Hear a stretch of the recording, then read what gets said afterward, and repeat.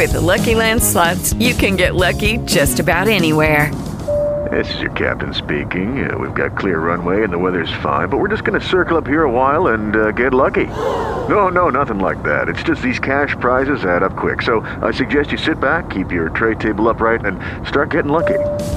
Play for free at LuckyLandSlots.com. Are you feeling lucky? No purchase necessary. Void where prohibited by law. 18 plus terms and conditions apply. See website for details. This is the Morgan Report with David Morgan. For the latest in precious metals investing, gold, silver, the economy, and more, go to themorganreport.com. David Morgan, themorganreport.com, with the weekly perspective for the week ending 18 June 2021. Well, I'll start off the stock market.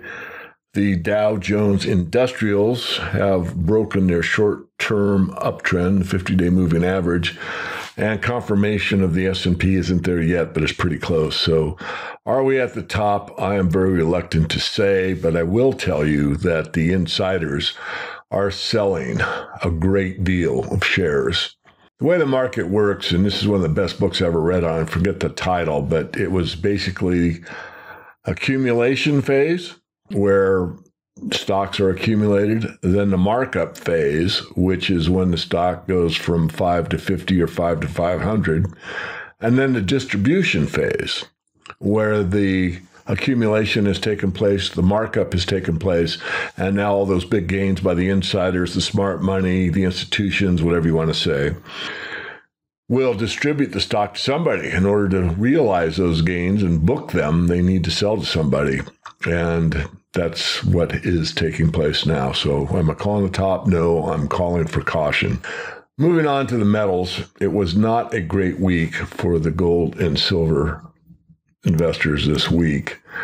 And if we just quickly, I'm on Kitco. I'm just trying to be showing the 30-day chart, pretty crude, but you get the idea. And I know anyone following the precious metals already knows what I'm about to say, but we're doing a high level consolidation here, basically between 1860 and 1900.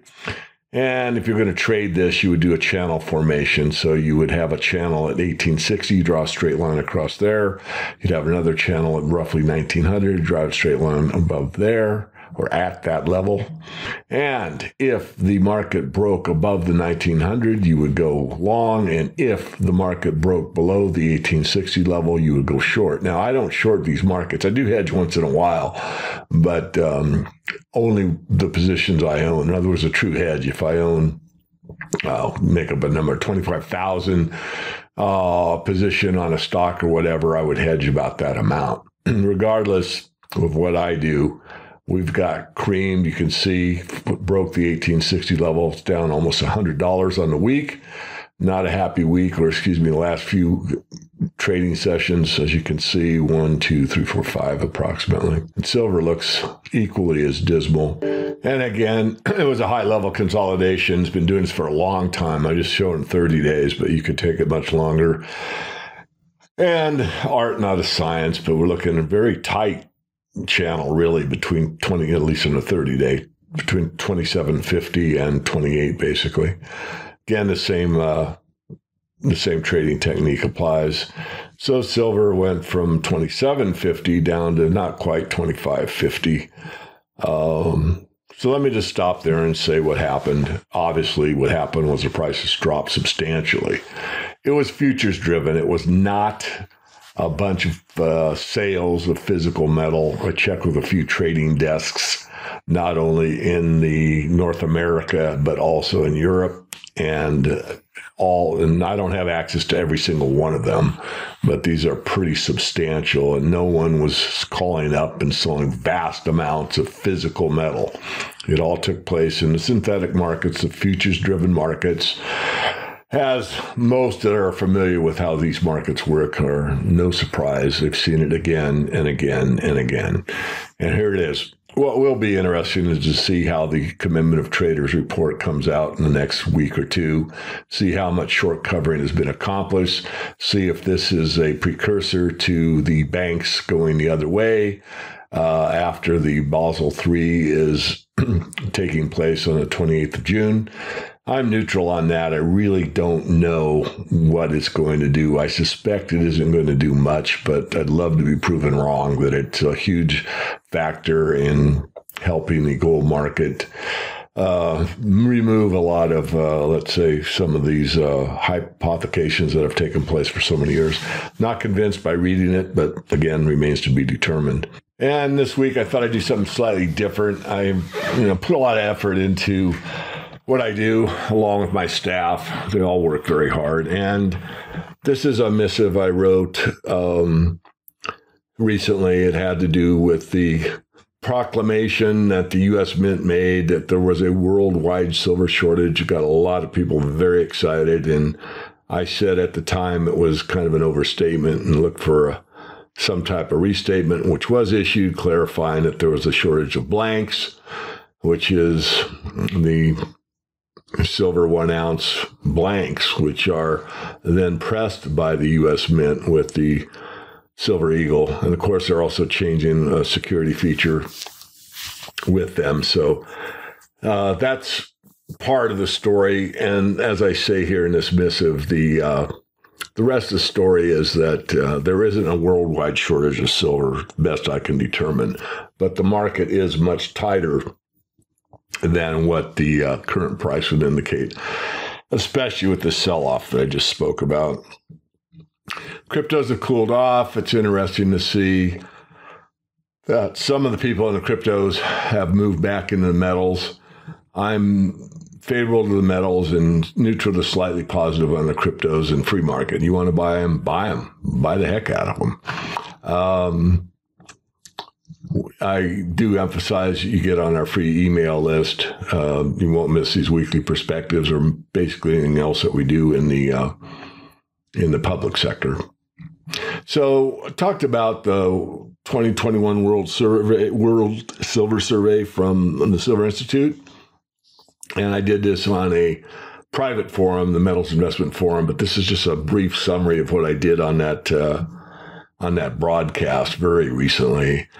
And if you look at the charts, and this is all PowerPoint that went through chart by chart and spent, a couple minutes explaining each one. This is a brief summary. If you look at the past 10 years, the supply is pretty flat in silver. It's actually tapered off the last few years. And then the USGS reminding everybody that the United States Geological Survey has said that silver would be the first to go off the periodic table.